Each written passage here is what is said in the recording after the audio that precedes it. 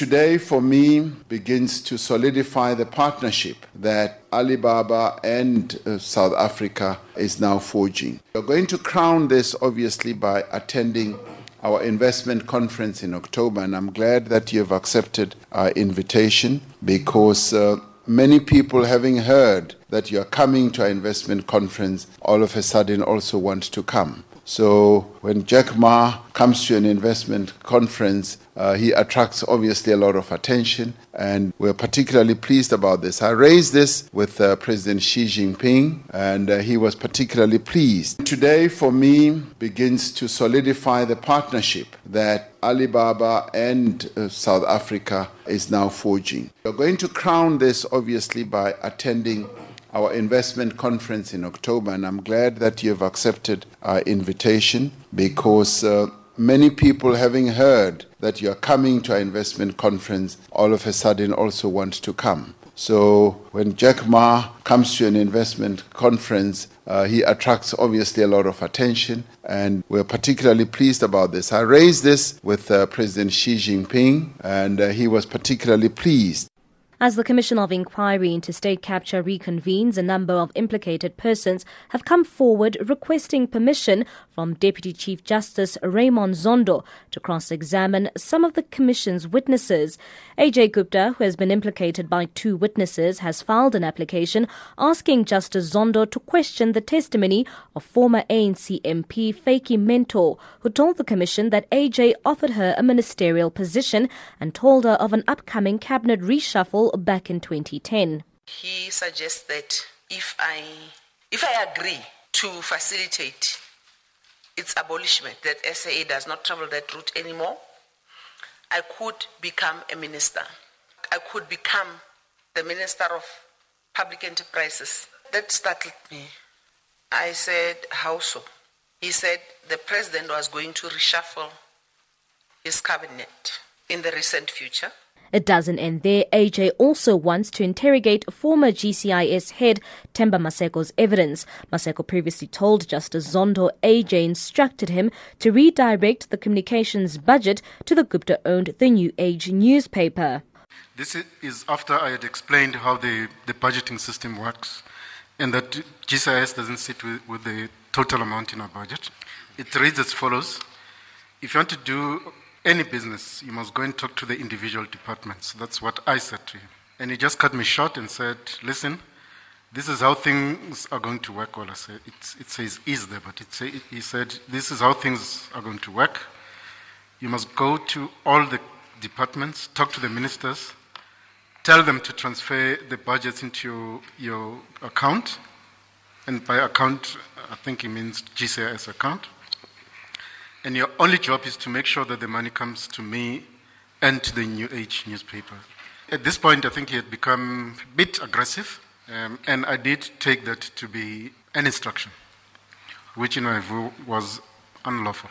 Former President Jacob Zuma's son, Duduzane Zuma, has also come forward and has questioned the testimony given by Mentor Maseko and former Deputy Finance Minister Mcebisi Jonas. These witnesses have claimed that Duduzane also played a role in allegations of capturing the state.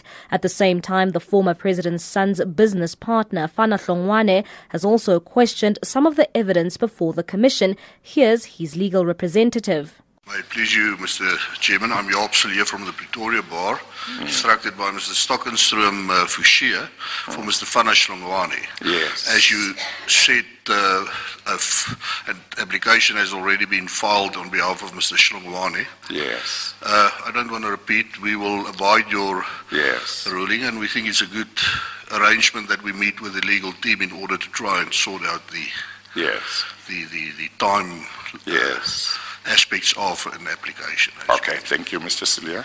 Hawks officials Major General Zintle Mnonopi and Mandla Ndolo have also submitted applications to cross-examine Mentor and Jonas. This is the Hawks' legal representative. It's Suella, and I concur that I still represent both officers from the Hawks, Advocate Mtolo and the Major General Mnonopi. I place it on record, Chair, that we also harbor the desire to cross-examine both Ms. Feki Mento and the Honorable Mr. Jonas. The reason being, the evidence they adduced before the Honorable Commission has somehow detrimentally implicated both our clients. And the analogy of such evidence necessitate that cross-examination. No, don't move the application yet. Yeah, I want, yes. Yeah, yes. no, I accept that they are implicated. And further, we are happy with your benevolent guidance and the current arrangement. Yes. Thank you, Mr. Chair. Thank you.